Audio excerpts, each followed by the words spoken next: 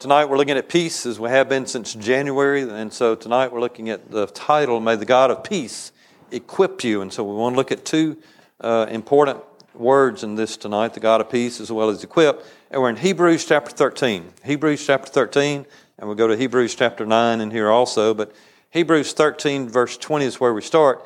And the writer is saying to us, as he was to the Hebrew people of the day, may the God of peace, who through the blood of the eternal covenant brought back from the dead our Lord Jesus, that great shepherd of the sheep. And there's a comma there, so the sentence runs on into the next verse. But I want to break this down first to make sure we're understanding where we're going the rest of the way. I want to talk about the God of peace. Well, who is this God of peace? The scripture literally reads, the God who gives peace. The God we serve, the true and living God we serve, is the God who gives peace. If we're looking for peace in our heart, peace in our mind, peace in our life, peace in our home, peace in our marriage, peace in our family, there's only one place we're going to get it, and it's from God. We're not going to get it by going to this or that or trying this or trying that. We're only going to get that peace in our hearts, our lives, our marriage, our home, our family, our children, our parents, whoever it may be, only through Christ, only through a relationship with Him. And so this God of peace is the God who gives peace. And so then we read again, the God who gives peace through the blood of the eternal covenant brought back from the dead, our Lord Jesus, the great shepherd of our sheep, the shepherd of the sheep. So here's what he's saying. This God who gives peace through the blood sacrifice of Jesus, dying on the cross, establishing an eternal covenant with those who are born again. So Jesus died on the cross. He was our blood sacrifice. Jesus died because we needed a sacrifice for our sins, and it's an eternal sacrifice through a new covenant, eternally, to those that are born again. Does anybody have a knife on you? I meant to bring one tonight. A bunch of people. Boy, we're the knife-totingest bunch of people ever. Very careful, that's your brother. How many people do have a knife on you? My dad has one. Yes, he does. Deb has one? Okay. Oh, it's in the car, actually. Okay. I meant to bring a knife, but I didn't, so you supplied the need. I want to ask how many of you have a gun on you, so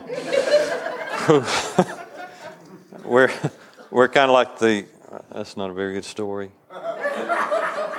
Well, I'll go ahead and tell it anyway. We're kind of like the old bar in the old rural area, this bar that you would go into. If you didn't have a knife when you went in, they gave you one at the door.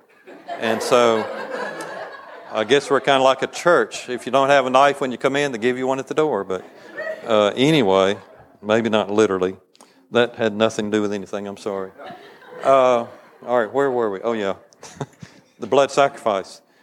What he's referring to is out of the Old Testament, what we call the Old Testament, what they would call, the Hebrew people would call the Levitical law, the law of Moses, the law they followed from God through the people there. And at the time of sacrifice, when a family would come to the temple there in Jerusalem to sacrifice their goat, their sheep, their bird, their pigeon, whatever it might have been, for the sins that they'd committed through the year, what they would do is bring their animal down to the front of the area there in the worship area and meet the priest. And the priest would pick up the sacrificial knife, and they're going to sacrifice their, let's say, a goat. And they're going to sacrifice the goat so the blood can be spilled out into a pan to be taken by the priest into the Holy of Holies and put on the altar for the forgiveness of their sins. Because as we're going to read, maybe I need to get on into it. Let's go ahead and Hebrews 9:22. In fact, the law requires that nearly everything be cleansed with blood, and without the shedding of blood, there is no forgiveness. It was necessary then for the copies of the heavenly things to be purified with these sacrifices, but the heavenly things themselves with better sacrifices than these, talking about Jesus, of course. For Christ did not enter a man-made sanctuary that was only a copy of the true one, the one in heaven. He entered heaven itself now to appear for us in God's presence. Nor did he enter heaven to offer himself again and again the way the high priest enters the most holy place every year with the blood that is not his own. Then Christ would have had to suffer many times since the creation of the world, but now he's appeared once and for all at the end of the ages to do away with the sin by the sacrifice of himself. Just as man is destined to die once and after that to face judgment, So Christ was sacrificed once to take away the sins of many people, and he will appear a second time, not to bear sin, but to bring salvation to those who are waiting for him. So I wanted to get those verses in from Hebrews 9:22 through and following, because that's explaining maybe what I'm trying to say about what was happening. Here comes the family, got their little goat, got their family with them. The priest meets them at the altar because he's going to take the blood from the goat in a pan into the Holy of Holies, as we just read a moment ago, put it in the altar, and pray for those people for their sins to be forgiven. But as it says, everything, in fact, the law requires that nearly everything be cleansed with blood, and without the shedding of blood, there's no forgiveness. God had initiated this. God had started the sacrificial system for the Jewish people from the very beginning at Adam and Eve. Adam and Eve started all this. When they sinned, God said there's only one way for your sins to be forgiven. I'm sorry to be flashing a knife around up here. I just realized what I was doing, and people on TV, why is he flashing a knife? What kind of people he's got up there in that place? And so Adam and Eve sinned, and the only way their sins were going to be forgiven was for an animal to die. And can you imagine the very first animal they saw die in the Garden of Eden was because of their sins? And God took the animal and took the skins, made clothing for them, put them on them. And for that skins to come off that animal had to die sacrificially because of their sins. Their sins caused the death of that animal. So God began the sacrificial system from Leviticus and on. And so there again, the family comes to the priest. Priest's going to put the blood in the pan, take it to the altar, Holy of Holies, pray for the family, and the sins are going to be forgiven. But here's what would happen. They bring the husband and wife, say 2 children come forward, got their goat. The priest would hand the knife to the father. And the father would have to cut the throat of that goat and let the blood spill out into a pan as that goat died. And take the blood from that goat. The priest would then go to the Holy of Holies, leaving the family here, through the curtain, into the Holy of Holies, and pour it out on the altar for their sins to be forgiven, and pray over and ask God to forgive their sins, and so on and so forth. But can you imagine that family standing there and watching Daddy do that with their pet? I mean, there's the children. This is little Ralphie. We've raised him from just a small little pet, and we fed him, and we toted him around, and now look what Daddy's doing. And look what the priest did, and why? Can't you see that as a teachable moment for the parents to be able to say, here's why, children. We sin. And because of our sin, to be cleansed, to be forgiven of our sins, God said, you know what has to happen? Without the shedding of blood, there's no forgiveness of sins. And that's why this has to happen here, they said. And so the family is teaching, the daddy's teaching, the mama's teaching, and the children grow up and they teach their children, so on and so on.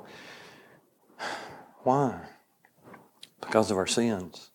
And then Jesus comes along. Why would the perfect Son of God have to come into this world, die on a cross? Oh, because of my sins. And he sheds his blood, not over and over, year after year after year, but one time. And as horrible as we think in our minds of what was happening here with the family and all this, as horrible as that is, imagine the horror of Jesus. I mean, dying on the cross, establishing a covenant with us who are born again, that we have the opportunity then to be saved, to be born again because of what he did on the cross.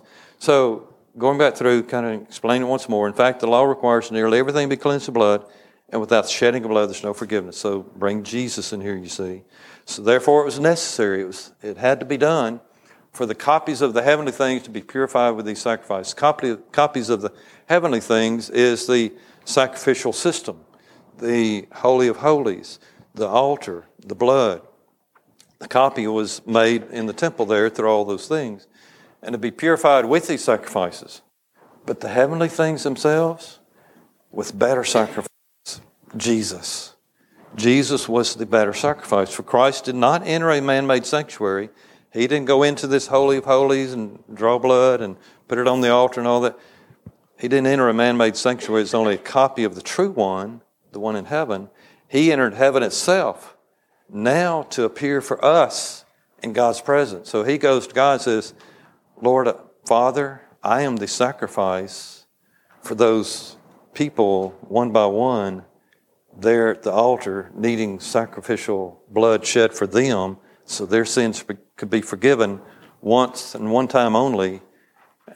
Lord, I'm that sacrifice. Father, I'm that sacrifice. And so that's what he did. That's what he's doing.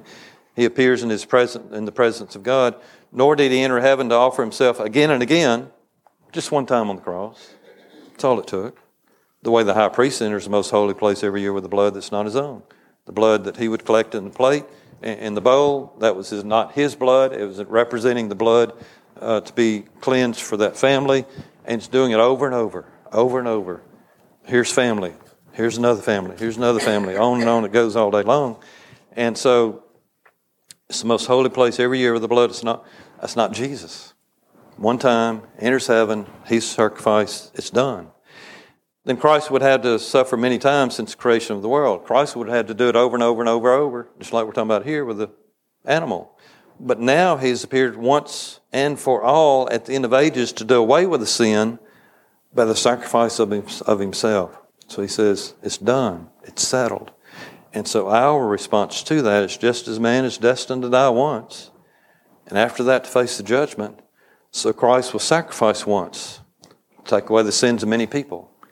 Many people being those that are born again, those who are saved. Those who repent of sin and turn to Jesus to be saved, invite them to come and live in his heart through the Holy Spirit.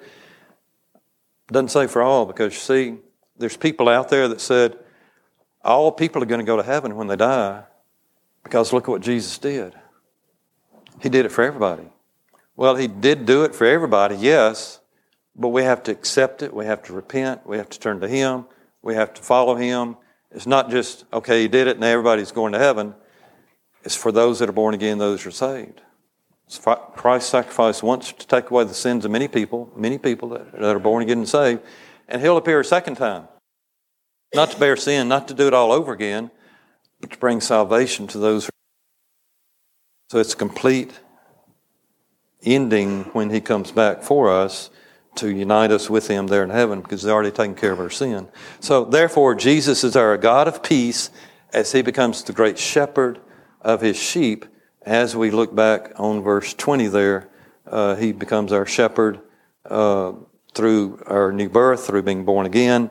That's what he's doing as a great shepherd. So, all right, let's start back over. Kind of went around by Laura's house, used to say. So let's start back where we started. Hebrews 13:20. May the God of peace, who through the blood of the eternal covenant brought back from the dead our Lord Jesus, the great shepherd of our sheep, verse 21, equip you with everything good for doing his will, and may he work in us what is pleasing to him through Jesus Christ, to whom be glory forever and ever. Amen. So what Jesus is doing is equipping us, getting us ready to do his work, his will, and the work that is pleasing to him that's going to bring glory to God. So everything God calls us to do, leads us to do, is going to bring glory to him.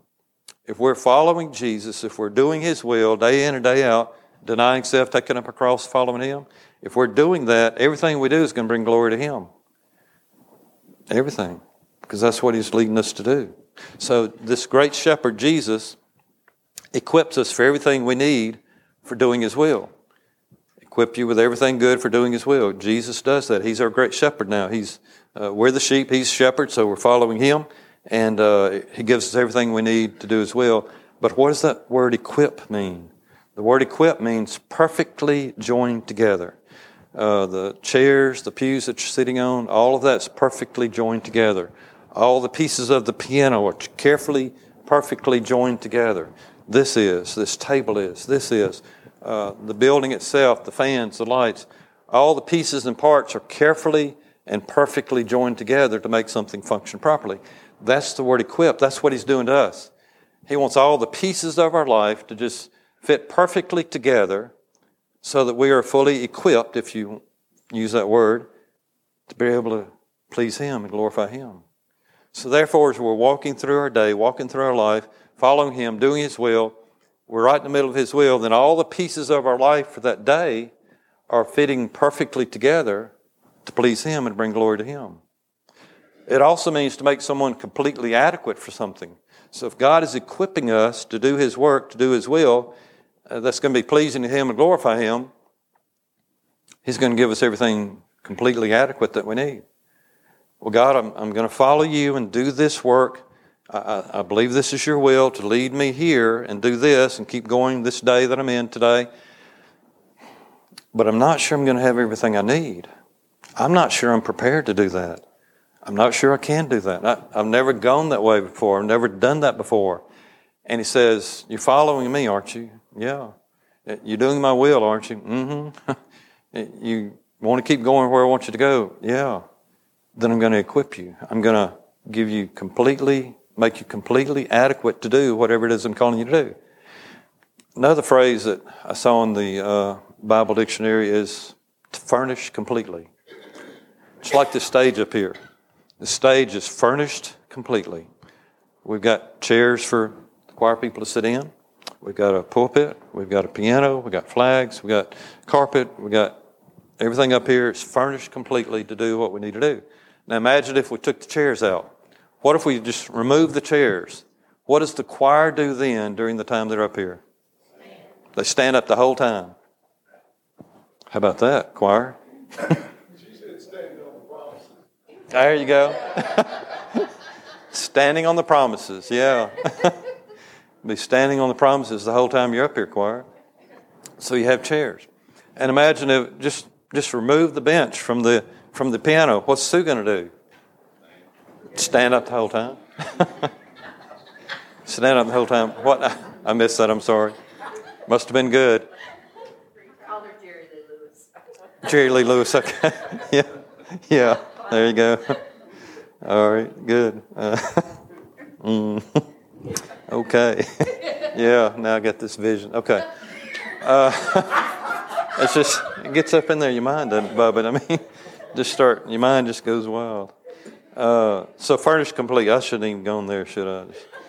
Furnished completely. So you got everything you need. And your house is furnished. I assume, I hadn't been to everybody's house, but I assume your house is furnished completely for you to have something to sit on, a table to eat on, and all the things you have, TV, whatever you got. So the same thing applies to us spiritually. God perfectly joins us together in all the things we need to go through the day following Him, to please Him, and to glorify Him. But He also makes us completely adequate for something, to do whatever it is He wants us to do. He makes us adequate. He supplies what we need, but He furnishes us completely. He says, you're going to need this to do what I want you to do today, so let me give you this furniture and that furniture. Now you got everything you need to do what I want you to do.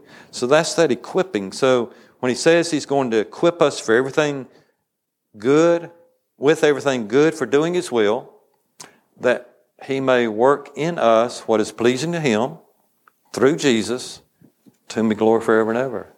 So He says, I'm going to perfectly join together, supply everything you need, furnish you completely, so that you can work for me, Jesus, and you can please me, and you can glorify me, is what the whole purpose is in God doing a work in our life. God didn't equip us. Notice it doesn't say, I'm going to equip you so that you can be saved and sit and just wait till I come back to get you and you'll be ready to go. No. Never at any point does God say, I'm going to save you to sit and wait for you to come back to get you. It's not in here. So He says, I'm going to equip you, get you ready to do something to do my will, my work that's pleasing to me, that's going to bring glory to me at all times. So now the word doing, equip you for everything good for doing His will. That is, you're working His will, you're performing His will, you're fulfilling His will. So it's not something, again, that we're just going to sit down and not do anything. We're going to be working. And everybody does it different. Everybody does a different work for Jesus. Everybody's different. I mean, everybody's gifted, everybody's talented in a different way, but we're all doing something. Again, we're not just sitting and saying, okay, Jesus, I'm saved, I'm going to heaven when I die. Whenever you get ready to come to get me, I'm ready. I'm sitting today, I'm sitting tomorrow, sitting next week. We don't do that. We're working, we're doing something, we're performing, we're fulfilling the will of God for our life so that we can please Him and glorify Him and all that's said and done. Therefore, getting out of breath. Let me slow down. I've been taking medicine for the last several days, and so I need to try to open this if I can. Where's the knife? No, I better not do that. I'll have water everywhere. Oh, well, never mind. Oh, wait, I did get it. It's spewing out. I'm sorry, I didn't. Now it's all over my pulpit and the Bible.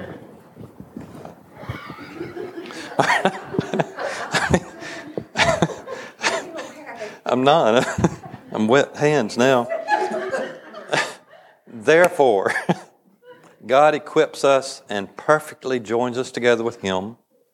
He equips us, gives us everything we need, joins us together with the Holy Spirit with Him to do and to work and to perform the will of God. He doesn't equip us just to say, hey, you're ready to go now. One of these days you're going to be ready to go. Just hold on. I'm going to get you ready. And just like the paper towels that are coming, it's all right. Thank you so much. Thank you. Thank you. Got any Kleenex to go with that? Something else. So that's what I'm equipped. I get everything I need to dry my hands now. I didn't have to wipe them on my pants. But God does that. He just equips us, perfectly joins together with Him so that we can do something for Him. He says, you got what you need now. You can wipe your hands, and so you can do something for me to do the will of God, just to perform the will of God. So we have to look at our life every single day. God, I want to do your will. Do we start there? Do we do that on a daily basis?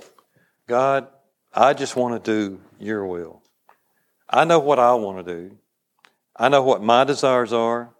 I know what my feelings are about this. I know what my emotions are saying about this. And I know what I really feel I want to do today. But God, what is your will? Just show me your will. And God begins to work in us. God begins to move in us. God begins to show us His peace and His will and His leadership and His guidance. And we're listening and we're tuned in. We're looking at scriptures. We're praying. We're asking Him His will. And we're just taking our day and just walking through the day. Denying self, not doing what we want to do. Taking up our cross daily. Doing His will. And then just following Jesus. We're just following Jesus. And so along the way, He's given us everything we need. He's equipping us, perfectly joining us together with Him to do, to work, perform His will. And that's a day-by-day task. It's not something we have to think about, well, what am I going to be doing Friday? He says, let's just get through Sunday first. We're not through Sunday yet. And then in the morning, let's start all over. When you wake up, just, God, what's your will today? Just show me day by day. Step by step through the day as I walk in your will. And so then finally, the will of God is simply to please Him, and all we do is He equips us to do His will, to please Him in all we do, by bringing glory to Him. You say, that sounds like a redundant sentence because you got two things saying twice. Well, let me show you. The will of God is to please Him in all that we do. Okay? Simple, isn't it? Everything we do is to please God, right? As He equips us to do His will. Okay, God, you want me to do everything today to please you? Yeah. So as I go through my day, you're going to equip me to do everything I do to do your will. Mm-hmm. And to please you in all that I do. Mm-hmm. By bringing glory to you, right? Yeah. Simple, isn't it? God, your will is for me to please you in all that I do today. Because as I'm pleasing you in all that I do, you're equipping me to do whatever I need to do to please you, right? And everything I do as I please you is going to bring glory to you, isn't it, God? Mm-hmm. Simple, isn't it? Easy. And so many times we want to look down the road, way down there sometimes, or even toward the end of the week. He says, let's get through today. Let's just do today. Say Abraham had a call from God. God said, I want you to leave where you are and come to a land I'll show you. He'd never been there, didn't have a map, didn't have a compass, didn't know where he was going. He just knew he was going to where God called him to go. He was following Jesus day by day. And along the way, God told him, okay, turn here, okay, let me go that way and this way. 800 miles later, he arrives where God wants him to be. Because he did this. I'm going to please you today, God. I don't know where we're going. I know you know, but I don't. I'm just following you. And he winds up where God wants him to be. Right in the middle of his will the whole time. And so the best place for us to be every single day is right in the middle of God's will. Right in the middle of it. Are we there?